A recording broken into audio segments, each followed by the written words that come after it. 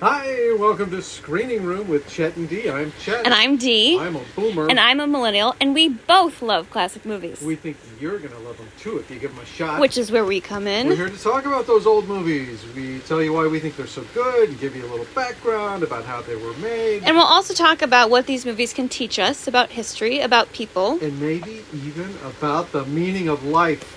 Good movies try to do that. And that's why we want you to watch them. But before we give you a long-awaited movie recommendation, Dee here, I'd like to explain our hiatus. Yes. So, we've been gone. We've been gone for a little over a year.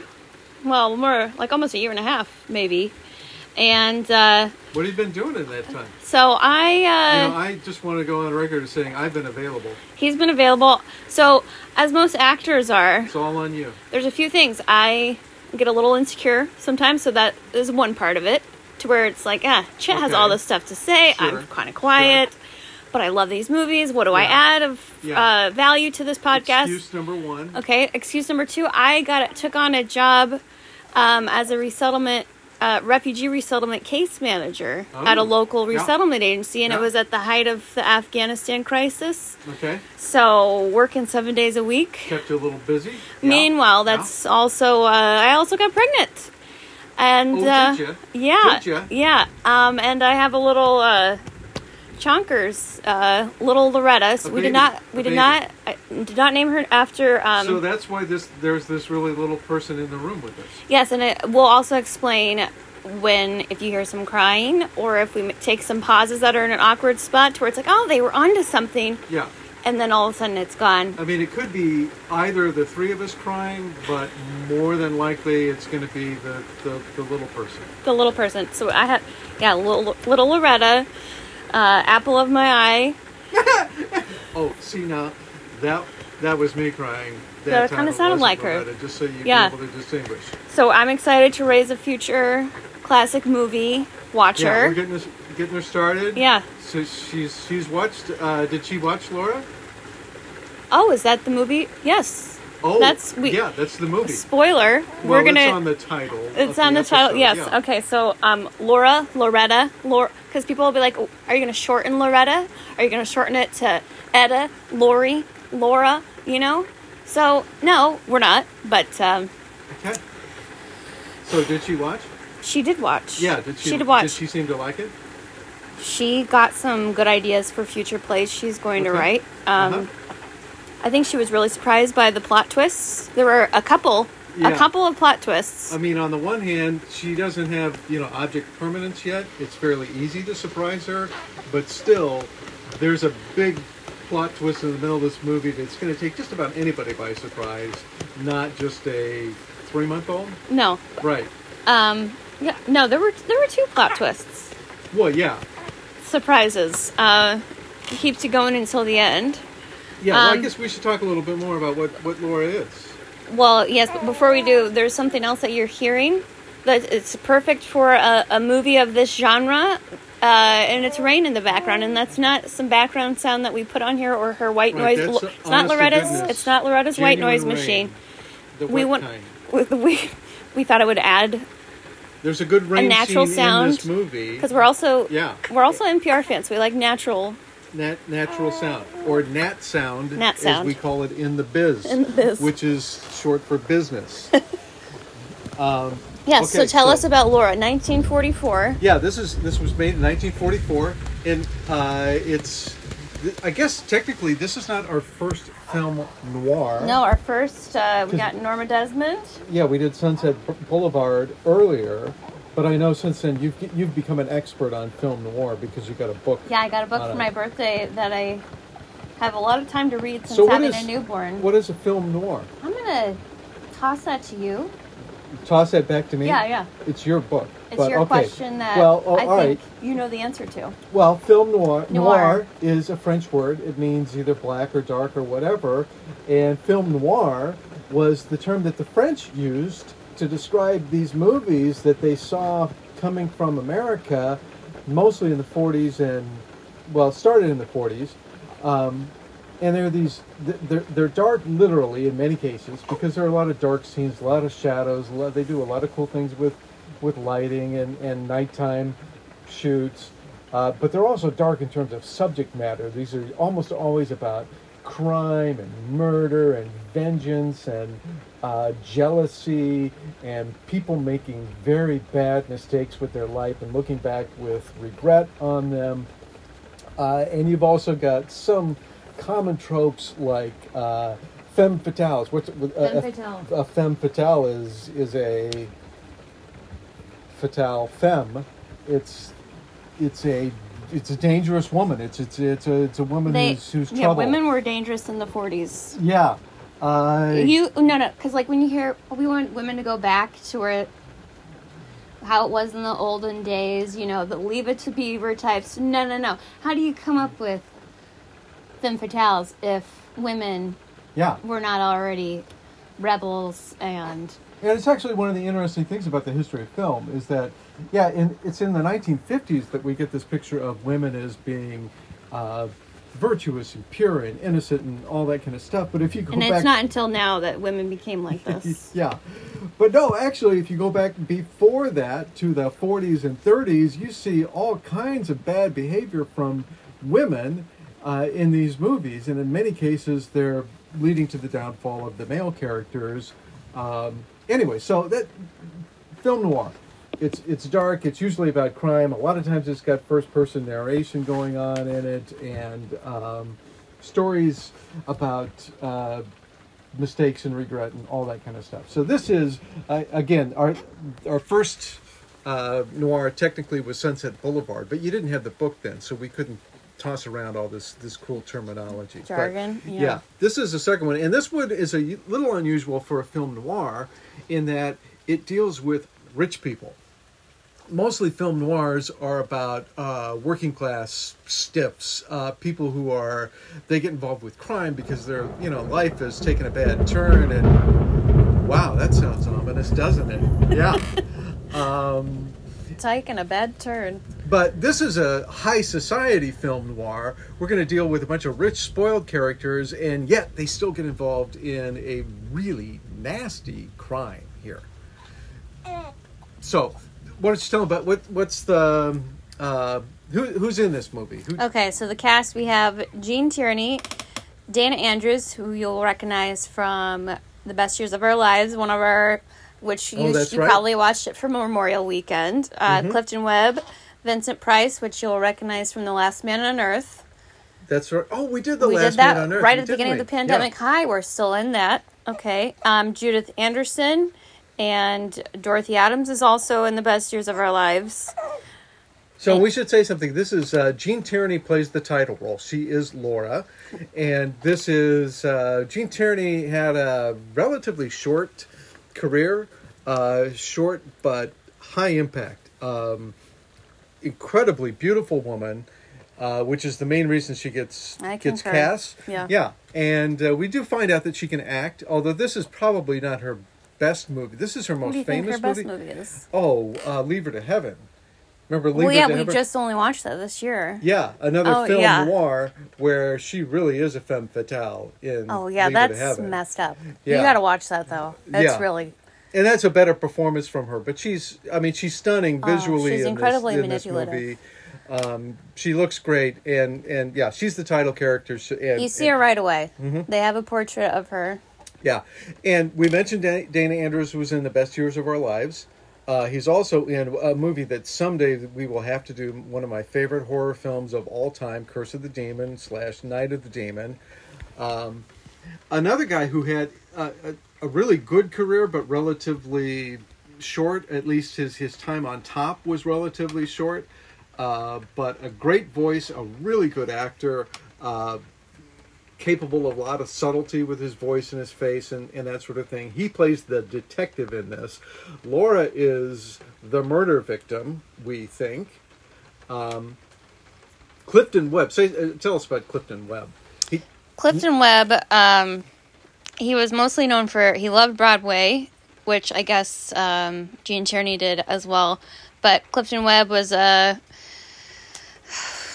He was Well, a dancer for one he, thing. yeah. So he grew up in New York as well as Gene Tierney. He did a lot of theater. He had a father that was against that, but his mom was really wanting him to be a performer. Did not know this. Yeah, his mom was really pushing for him to be a dancer, like be really into the arts, and her first husband was like, no. She ends up getting a divorce in the 1800s, by the way. Mm-hmm. She remarries, and that guy is also against Clifton doing art. Did you say he was also a mama's boy? A famous mama's boy? Well, I gave him that just because, I mean, he's living with her when he's in his 60s, and he's wealthy. I guess a lot of people buy homes for their moms when they're famous, but do they have them live with them? I don't know. I don't know. He really I don't know, his but mom, he apparently. was so heartbroken when she died. He only did one more movie after she passed away. And this movie was a bit of a reintroduction to movie audiences for him, because he did a few movies early on. Then he went to the stage, and most moviegoers had never seen him. And he comes back for this, and he steals the show, right? I mean, He gets nominated for an Academy Award for his portrayal of. Okay, Waldo I mean, Lydecker. think about this. He's a scrawny older man. Mm-hmm. Middle-aged. In the beginning of this movie, he has Dana Andrews come in, and he's naked. Clifton Webb is, so he's allegedly naked because, unless he's taking a bath in his trunks. Mm-hmm. And he's not trying to cover, he's not modest at all in what he says or what he wears. Well, modest would not be a word that we would use to describe Waldo Lydecker. Oh my gosh, his confidence to be, but his confidence to be naked in front of a macho cop, right? Uh-huh. I mean, Dan Andrews isn't necessarily macho, but you could see him doing it with a very macho he is detective. Also, at this point, a murder suspect at the time. So what better way to say to a cop, I have nothing to hide, than to invite him into your bathroom while you're sitting at your typewriter in your bathtub, and then to get up in front of the cop. Okay, but he's at his typewriter because he's writing Laura's story. Okay, we'll go back to that. But then also, his best friend was just murdered. And the cop can just walk into his... Best friend? I'm giving that... Okay, well, it's more than best friend. That's this is a central question of the movie. Yeah, what is his relationship with Laura? I don't have the answer for that. Yeah, but okay, yeah. Best friend was the wrong choice of description for their relationship. But I'm not gonna. We'll get into that. Give later. a title to their. Mm-hmm. I'm not sure they get a title, but Laura was just murdered. He's acquainted with her. They used to hang out all the time, okay? She gets murdered. Shot a shotgun in the face. Yeah. And in her apartment, in her flat in New York, uppity New York flat. Manhattan. Mm-hmm. And his door's unlocked for a cop to just walk in. Yeah. And he's in his bathtub. The very next day, just... Yeah. Let's go ahead and start talking about... We'll come back to some of the other cast and crew members later, but since we've started to get into the story already, so let's just go with it. So Waldo Lydecker is this columnist. He is the most arrogant, conceited, condescending. He's vicious verbally to people. He makes these incredibly cutting remarks. Yes. And he specializes in his column in tearing people down and ridiculing people. He's become famous and rich for it. He lives in this incredibly ornate, lavish apartment, collects rare pieces of He has art. a cheetah chair in his bathroom, and I love it. Oh, I did not notice that, but that's yeah.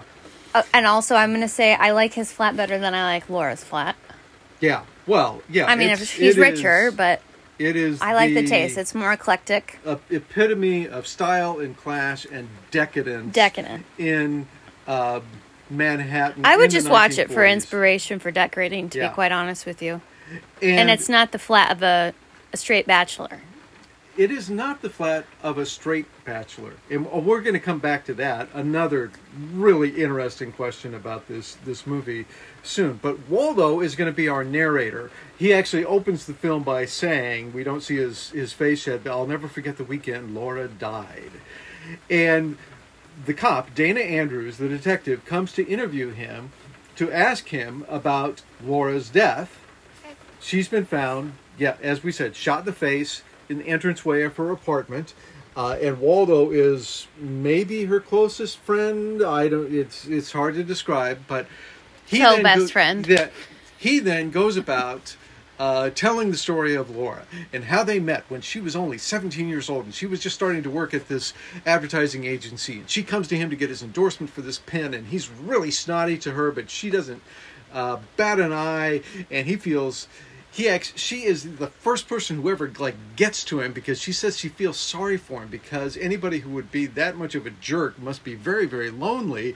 And so he comes back later on, gives his endorsement to the deal, and then from that moment on, he takes Laura under his wing and he says, I'm going to show you everything. I'm going to introduce you to people, and he's going to teach her how to dress and how to speak and help her advance in her careers and all that kind of stuff. And she becomes this incredibly successful advertising executive. She becomes wealthy. She becomes she's part of high society there.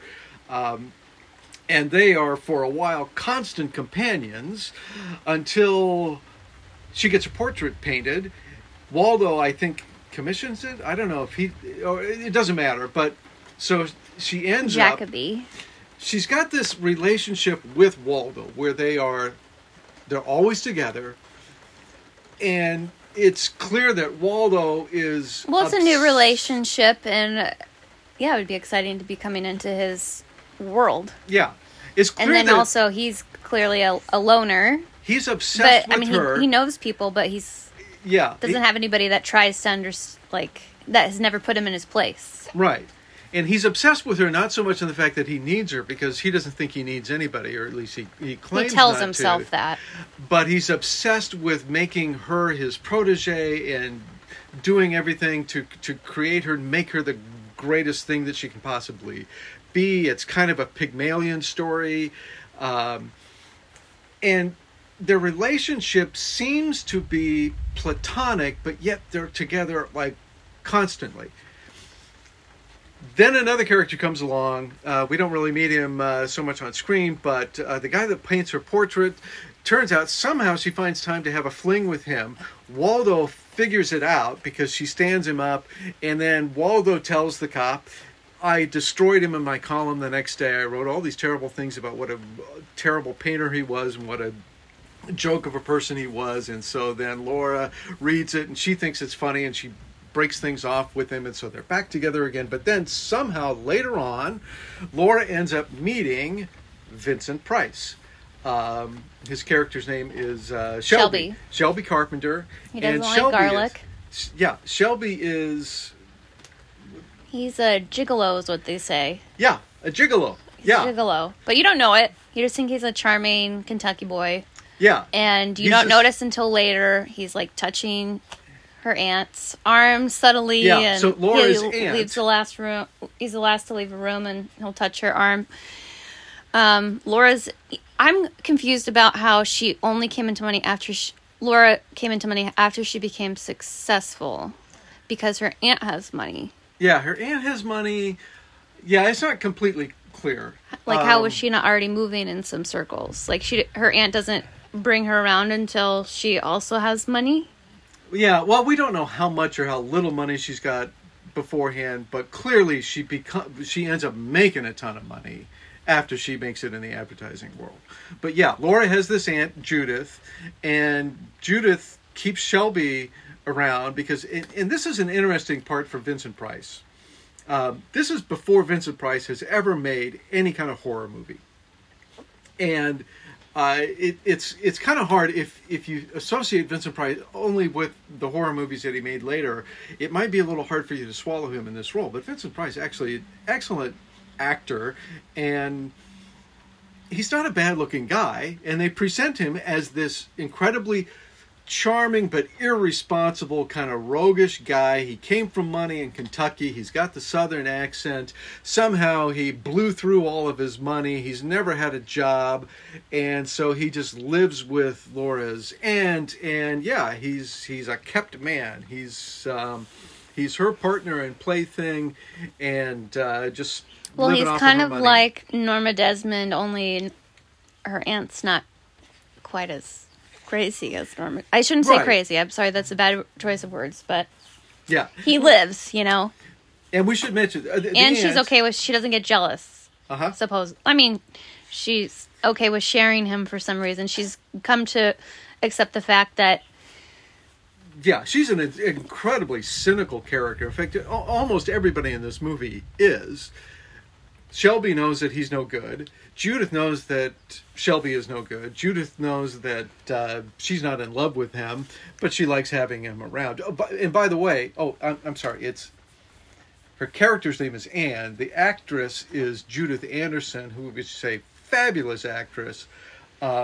Did a whole bunch of stage stuff. She played Lady Macbeth and Medea on Broadway, and she gives a great performance in the movie Rebecca as Mrs. Danvers. I mean, she is a big time talent and one of those just really commanding screen presences in this film. But anyway, so Laura meets Shelby, and for some reason Shelby charms her, and they end up becoming a couple. Waldo is insanely jealous, but can't seem to do anything about it. And we don't know exactly what happened, other than Shelby and Laura are together. Laura gets Shelby a job at her advertising firm, which also I want to talk about how cool it is that she's, well, I don't think it's cool that she's the only woman in the executive room with all of the other men, but Yeah. that's impressive. Right. Well, and we should mention, too, this was a story written by famous author Vera Caspary, who specialized in writing mostly kind of murder mystery, detective story kind of things, but she tended to have really strong female leads in all of her stories, and she emphasized the fact that these women were independent, and they were successful, they were career-oriented, and that's the kind of character she wrote for Laura. Now, Vera didn't write the screenplay, so they did take some liberties with her story. But they have an excellent quote that I think she would like. Laura says, "I never have been and I never will be bound of anything I don't do of my own free will." Well, there you go. Yeah. Okay, so we've got Laura becomes and Shelby become a couple. Waldo gets insanely jealous. He admits all of this freely to the detective. He hires a private investigator. He finds all this dirt on him, and furthermore, he figures out that in addition to Shelby being with her aunt, Shelby also cheats on Laura with this woman named Diane, who's a model at the advertising agency. And Laura even had given Shelby this incredibly expensive cigarette case, and Shelby turns around and gives it to Diane. So we've got that. It's like, okay, but I also want to talk about how naive I am watching this, to where it's like it's the 1940s, so you think of how innocent it is. So I'm going along with Shelby denying things or not realizing there's actually people having sex with multiple people. I am just kind of not. It's just kind of glossing. I'm kind of glossing over that to where I'm not getting it. Well, again, because it's 1944. It's 1944. So it's like no, there's nothing nefarious happening, nothing scandalous or something that you would see in a movie today. But no, there's clearly a lot of off-screen. When you're thinking about it, there's a lot of sex with no sex scenes. Yeah. And it's also interesting, too, that, okay, we haven't met Laura except we're seeing here in these flashbacks. Because as Waldo was telling the story, we're seeing Gene Tierney as Laura going through all of this stuff. We're also hearing what people say about her. For example, Laura's maid is just beside herself. Worships the ground. Bessie cannot be consoled. That Laura walks on and talks about how sweet and kind and gentle she is. And Waldo talks about the fact that the reason he's with Laura is that Laura sees something and brings the little bit of humanity out that he actually possesses, that she saw compassion and generosity in him that he didn't even really think that he possessed, and he still isn't sure that it's really there. He's got this great line. Yeah, in is there. there anything redeeming about Waldo? Yeah, and he says something to the effect of, "Well, let me put it this way: I would be sincerely sorry to see my neighbor's children devoured by wolves." But for some reason, Laura sees what little good there is in him. Shelby I'd say talks she'd have about, to do that with Shelby too. Yeah, But then also, am I supposed to believe that she is that naive that Shelby's doing this? well, she's not naive because when she hears like about the cigarette case and she sees the private investigator's file on Shelby, she doesn't look like, oh, shocked, I can't believe this, devastated. It's like, I don't care. I love him, and I'm disappointed. She's unhappy about it, but she's not going to give Waldo the satisfaction of getting all broken up about it. And you just get the impression that she's going to work it out with Shelby. Whether she stays with him or not, it's going to be her decision, and it's not going to be something that Waldo gets to manipulate. Shelby also talks about Laura and how kind and generous she is, that she'd do anything for anybody and all that kind of... She's a really complicated character. It seems like he proposed to her. You don't hear about him proposing to other women, so right. Even though he couldn't change his ways of needing to be with other people, I bet he wished he could have been that person. I think he probably tried to be that person. And he's already got, this gigolo right, gig. yeah, why would he risk... He doesn't need Laura's money, No. even though she's loaded. And he actually accepts a job and does go to work, even though he's never really worked a day in his life before. So it's complicated because, Laura seems like she's not innocent in the sense that she's naive, but she's innocent in the sense that she sees the best in other people, and she understands that people are complicated and all that sort of thing, but she goes along with it. Okay, so... we get to the point. All right, now we need to talk about Mark McPherson, the detective, played by Dana. We get to call him by his first name? It seems like only one person. But, okay, talk about Dana Andrews' character.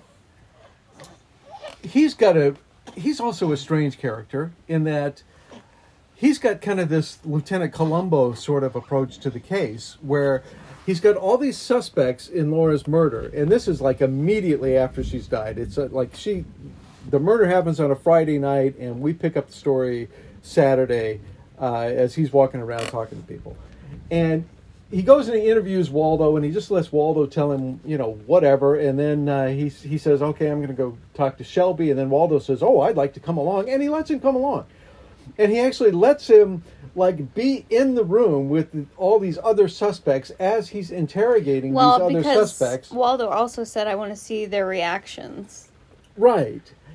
Yeah, but what detective is actually going to let suspect A come along to the interview with suspect B? You would never do it, but they do it in the movies. No, but okay. Also, when Mark is in the restaurant with Waldo and Waldo's telling him the story, I'm just wondering what is Mark thinking while Waldo is telling him the story. He's in a restaurant. He's got to be wondering about... what's going through his mind? And Waldo knows that he's a suspect. He expects to be a suspect, and he freely admits the fact that he's... He'd be insulted if he weren't. Yeah, that he's insanely jealous of anybody who comes along, and that he hates Shelby, and he doesn't want Laura to be with Shelby, and all that kind of stuff. So, okay, but back to the detective. He has heard all of this stuff about Laura, and he reads all of her correspondence. He reads her diary. He spends time staring at her portrait, this beautiful portrait that's up in her apartment, and we get the sense that he's falling for this dead woman that he's never met. Well, we find out that he put in an offer to buy her portrait. Yes. What his future wife would think of that, I don't know. Is he planning on being a bachelor, devoted to this dead woman, or... where's he going to put this portrait when he gets married? Well, and he doesn't seem like the marrying type or the falling in love type, but Laura is having this effect on him, even though she's already dead, and like I said, he never even met her. But he even goes back to her apartment, and sure, it's part of the investigation. He can go looking around in there, but they've already looked at everything in the apartment. He just goes back because he wants to be in the apartment. Yeah, and he drink her starts liquor. drinking her liquor. So, like when you get a buzz, part of why you want to do that is you feel a little bit lighter and you can feel happier. So, like, it's kind of to where, yeah, he's so wishing that she could be there, to where they set it up to where you know that he wants to be getting drunk and looking at her portrait to make it to where it's like, this isn't real. She's gonna walk through that door, because that's what you kind of want, some hope with. You drink your worries away, but it's also, there's something exciting when you. Yeah. Yeah, this is part of why Dana Andrews is so good in this role too, because he's got this really long scene in that apartment where he's all by himself and there's no dialogue, and he's just walking around looking at her stuff, and he's got this expression on his face, and at first it's like, I'm having trouble cracking this case, I'm frustrated because of that, and then the longer he's there, the more you can tell, no, that's not what's bothering him. That's not why he's going to the closet and feeling her dress. That's not why he's got to smell her perfume. That's not why he's going to get himself drunk and crash in front of her portrait. It's because he's obsessed with this woman. And then this brings us to the major spoiler alert in the film. Okay? It turns out. Wait, hang on. So if you like what you've heard so far and you're thinking, oh, I want to see this movie. Okay, stop. Watch it right now before we spoil what's about to happen. Okay? You've been warned. All right? Been warned. This is your time to go do that. Should we take a sponsor break? Maybe we should. Yeah. Yeah, this is a good time. So, who's our sponsor this week? Our sponsor is Product X. Product X. Okay, so since the pandemic, since I had this baby and I have my postpartum body, I've been using Product X. Oh, have you? Every day. How do you use it? How do you take it generally? I take it in a see, it's one of those things where it's not in a shake, it's not an exercise thing, it's not a pill, it's not Product X. It's just Product X. It's all of the above. It's all of the above. Okay, and that's completely transformed you. I feel it inside. Yeah. I feel it inside because I just feel like I have an X in my stomach. Yeah. And I feel like I'm starting to get an X on the outside. Well, it looks like you're about back to your fighting weight, too. Yep. Yeah. So. But so I've been telling all my friends about it, all of my pregnant and non-pregnant friends. I don't. Could I try Product X too, or is it only it's not just for pregnant people. It's not just for. It's not just for pregnant and postpartum women. No. Okay. I give it to the baby too. Okay. All right. Well, there you have it. Product X. And if you want a discount, you use code. I forget it. Chet and D XXX. You might not get a discount, but it's basically free because it pays off. It's like a Prius where it pays for itself. There you go. So you really don't need it. Okay. You don't need it, and you don't have to worry about us getting credit or something where you're like, oh, it's a commercial, But also, creators do need to get paid, But right. Don't worry about us. Okay. Well, and if you have another product out there that you'd like us to pitch for which we could actually be paid money, Send it our way. You just message us. Yeah. You message us on the page. Okay. All right. I think that was a long enough break for people to see the movie. You watch the movie now. Okay. So we pick it up. So we got drunk Dana. Detective McPherson asleep in the chair, passed out after. Well, he's not completely drunk, but falls asleep. And then somebody comes in the door, and who is it? It's Laura. She's alive. What? Laura but also, is alive. Think about this when you're watching it for the first time. How exciting that is. And she's just like, what? What is this man? She's not even to where she's like. She has no idea. No, she's very calm about it though. She's been away in the country. Yeah, and her radio was broken, and she didn't answer. She didn't have a telephone, or didn't take any calls, or whatever. She has no idea what's going on, and so then the immediate question: who the hell is that dead woman? Yeah.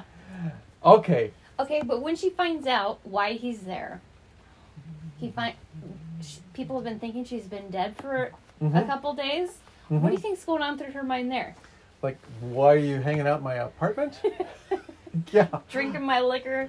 Well, when she sees that, is he like squatting? Yeah. Detective McPherson, he tries to kind of play it cool, but at the same time, It's kind of clear that he's got a thing for it, but he's trying to be professional. Okay. We quickly figure out. It was not professional when he's like, "Well, did you decide? I got a question that has nothing of relevance to her case. Are you going to marry Shelby?" Yeah. Ugh.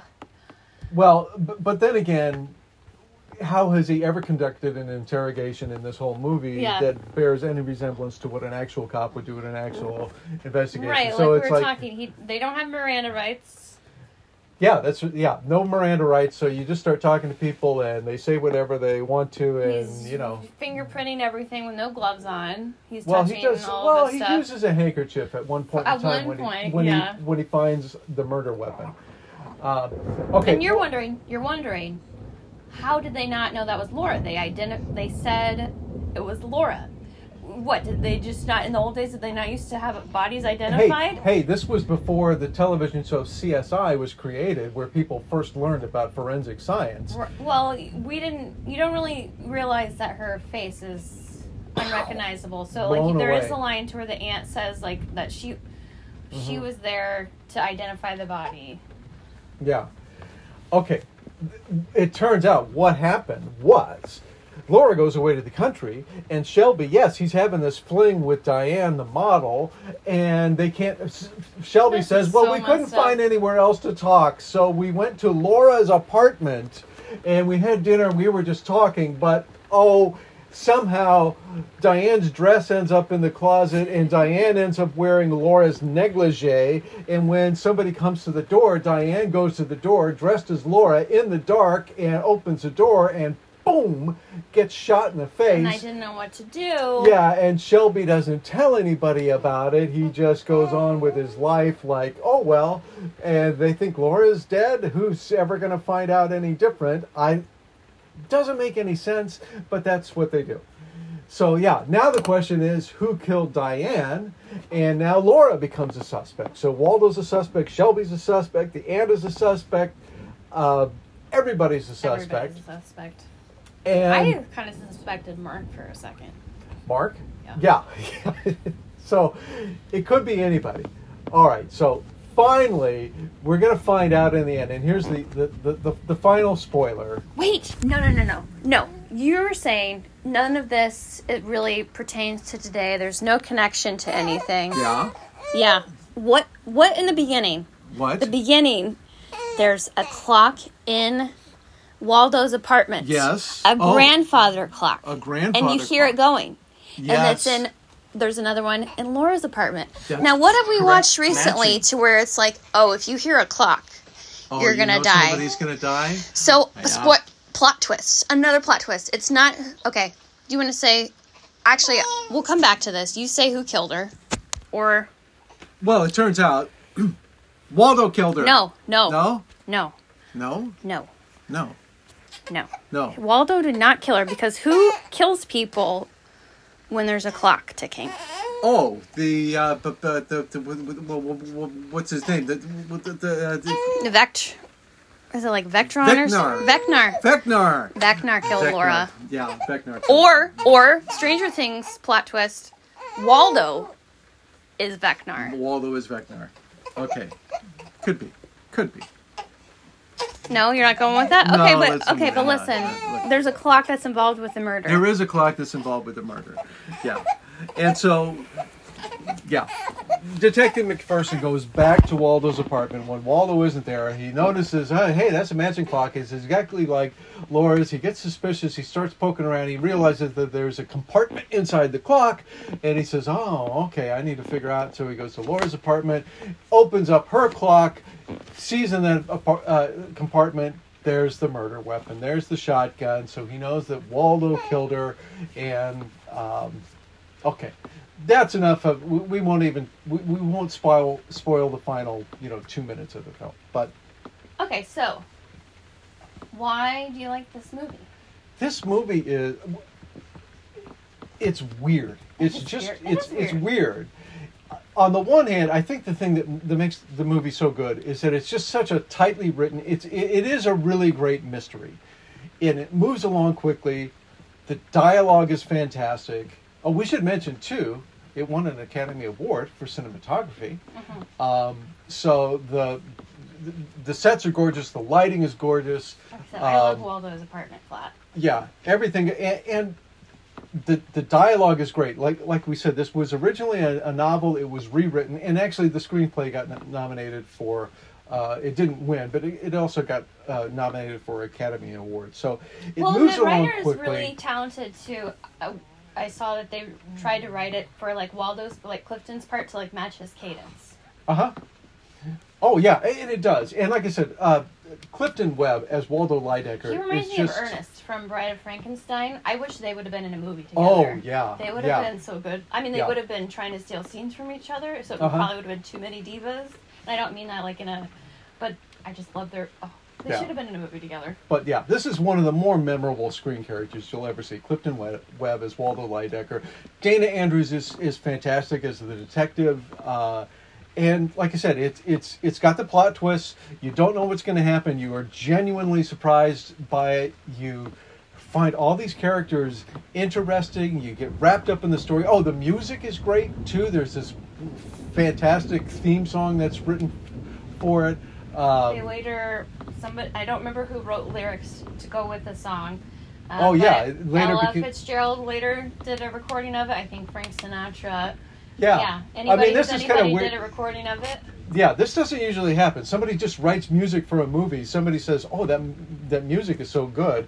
Now let's go back and write lyrics and make a popular song out of it." So anyway, so there's all of that, and this is one of those movies. It's considered one of the top film noirs ever. It's the American Film Institute has it in its top 100, and it's the Library of Congress, called it culturally and aesthetically significant and all that kind of stuff. So it's got all of that going for it.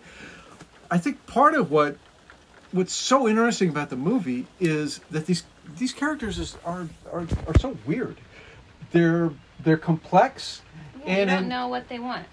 Because with Laura, so you have the love triangle, and then also you have to where Shelby's got his side chicks, but you don't know necessarily what Laura wants. Yeah.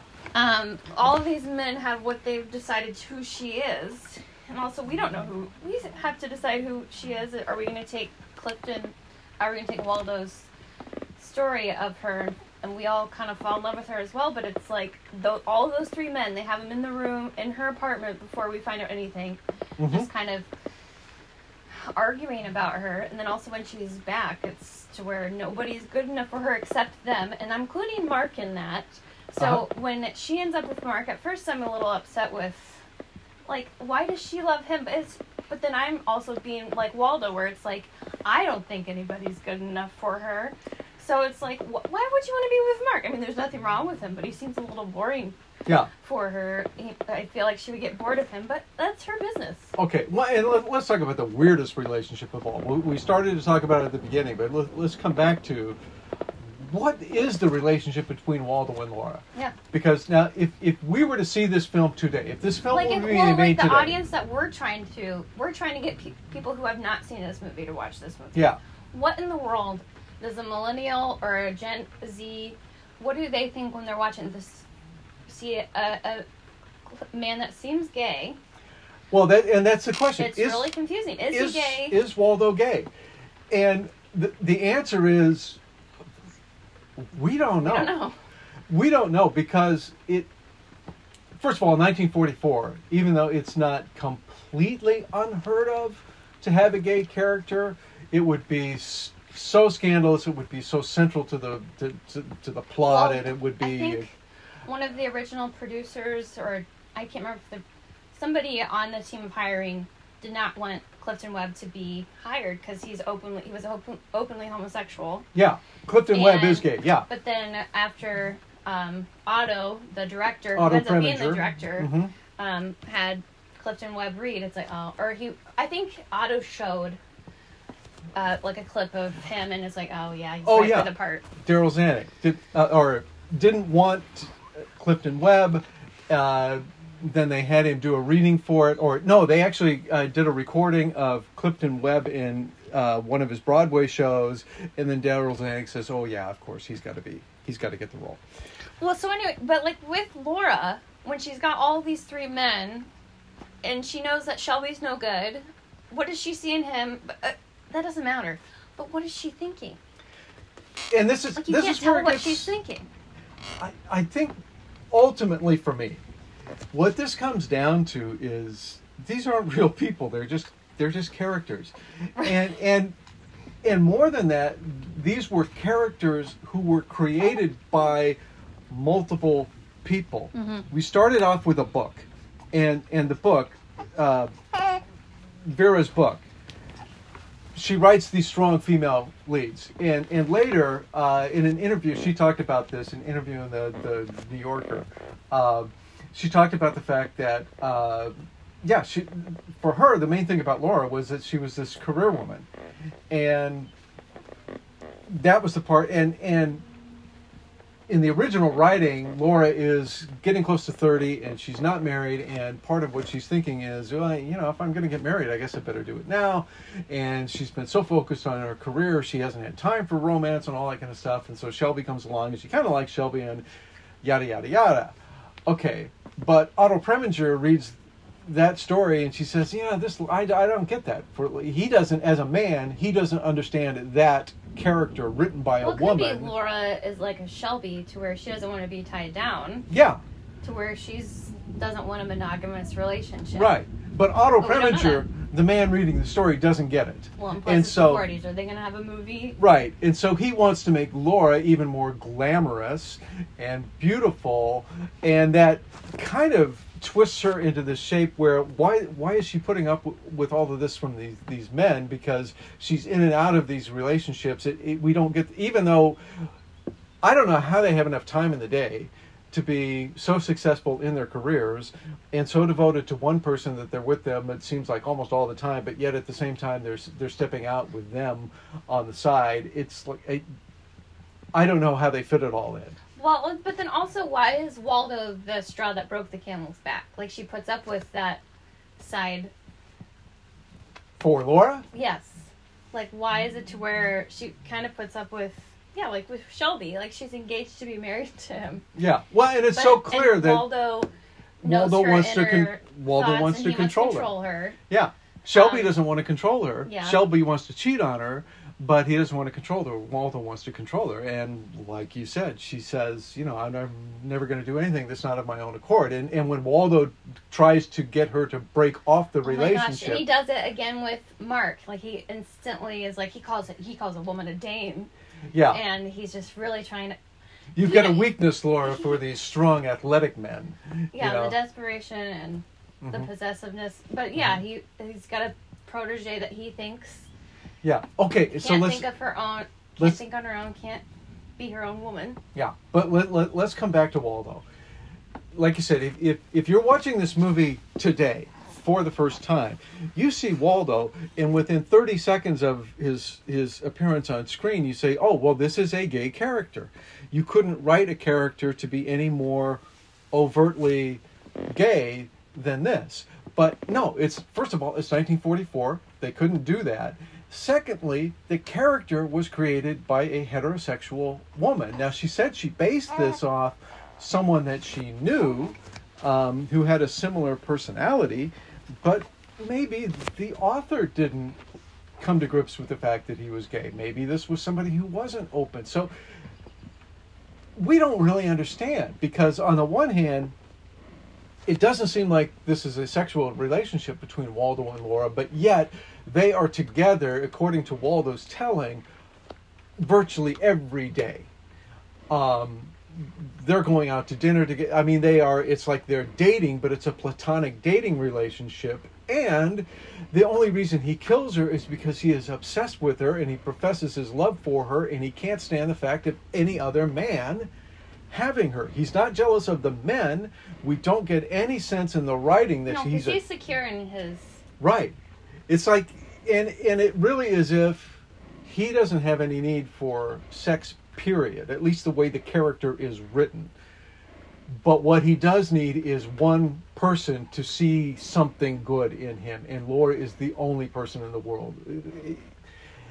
He is incredibly narcissistic. He thinks he's great and fantastic, but at the same time, he doesn't think he has any gentle qualities, any redeeming qualities. He doesn't see any compassion, any of those sorts of virtues. And Laura suggests that there is that in him, and that's what he's obsessed with.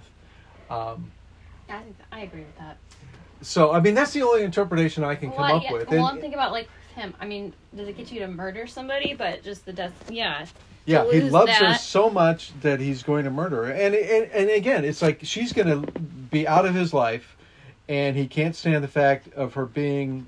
I don't know so much that he can't stand the fact that she would be with Shelby, or if it's just the fact that she would be gone from him. And he would once again be this lonely man who nobody really likes. So anyway, that's the only way that I can spin it.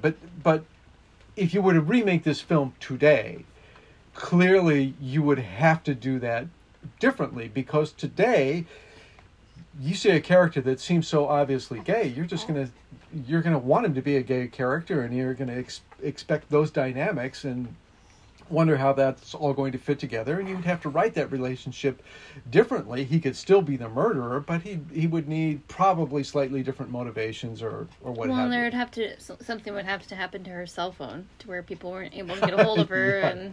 Yeah. So like I said, everybody in this story is somewhat conflicted and confusing and contradictory, but it works in spite of it. It's the mystery, it's the brilliant performances by the actors, it's the visuals, it's the music, and it's the dialogue. It's just a great ride. It's a great story, and what does it teach us about history, about people? Well, I think it does say something about, and again, even though I don't think any one person sat down and said, this is the statement that I want to make about relationships and our need for other people and why we become obsessed with other people, I think it spills out. I think in Dana Andrews' performance, we see that he has a need for a relationship with a woman that's more meaningful than anything that he's had before. I think it spills out in Clifton Webb's performance, where he has the need for somebody to see something in him that wasn't there before. I think it spills out in Gene Tierney's performance, where although she's got a career, she also, and she seems like she has everything in the world, she has some sort of insecurity or some sort of need for someone to be there to share her life, and she's willing to put up with maybe not even being treated as well as she should be.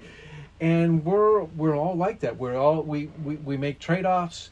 We put up with things that we shouldn't put up with, and sometimes we push ourselves to the brink where when we can't have the thing that we're obsessed with, we don't react well to it. And sometimes even we take a shotgun and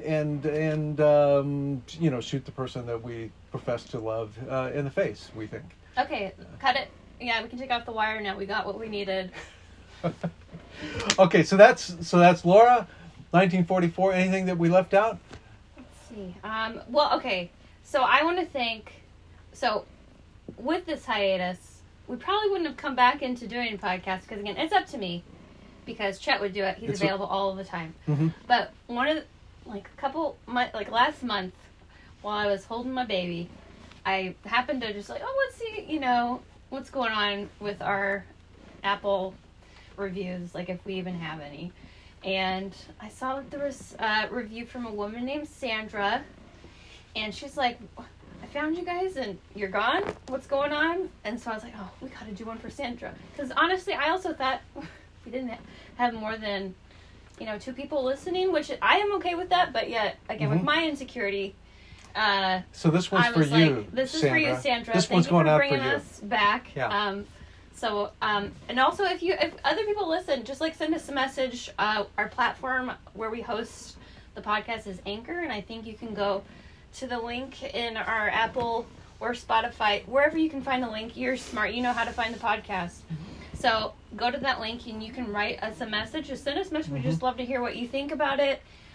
Is this one of those things too where they could write a review? You could write a review so we know that people actually listen. And like if you gave us 5 stars, it might increase the likelihood that somebody else would find this too and listen to it. Because again, we genuinely want other people that haven't seen these movies to see them because we think they have value. That's the whole reason we're doing it, because I don't like to hear myself talk.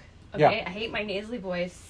But you need these movies. But in your life. It's for a good cause. It's for a good cause. It's for yourself. It's your own cause. You are your own best cause. Yes. So. And so also, if you have movies that maybe you think we haven't seen, or you think there's a movie that somebody should watch, we might, send us some ideas. Mm-hmm. We've got about 100 on our list already. Yeah, but we might move yours up to number 72 on the list. Involved. Yeah. Maybe if it's good enough. Don't take it personally if we never do your podcast. It's not. Again, it's all up to me and what I want to do. So I'm kind of the diva. All up to Dee. It's all okay. But yeah, so until next time, which we don't know when that will be, but could be another year and a half. But great. Hang in there. Bye. Bye.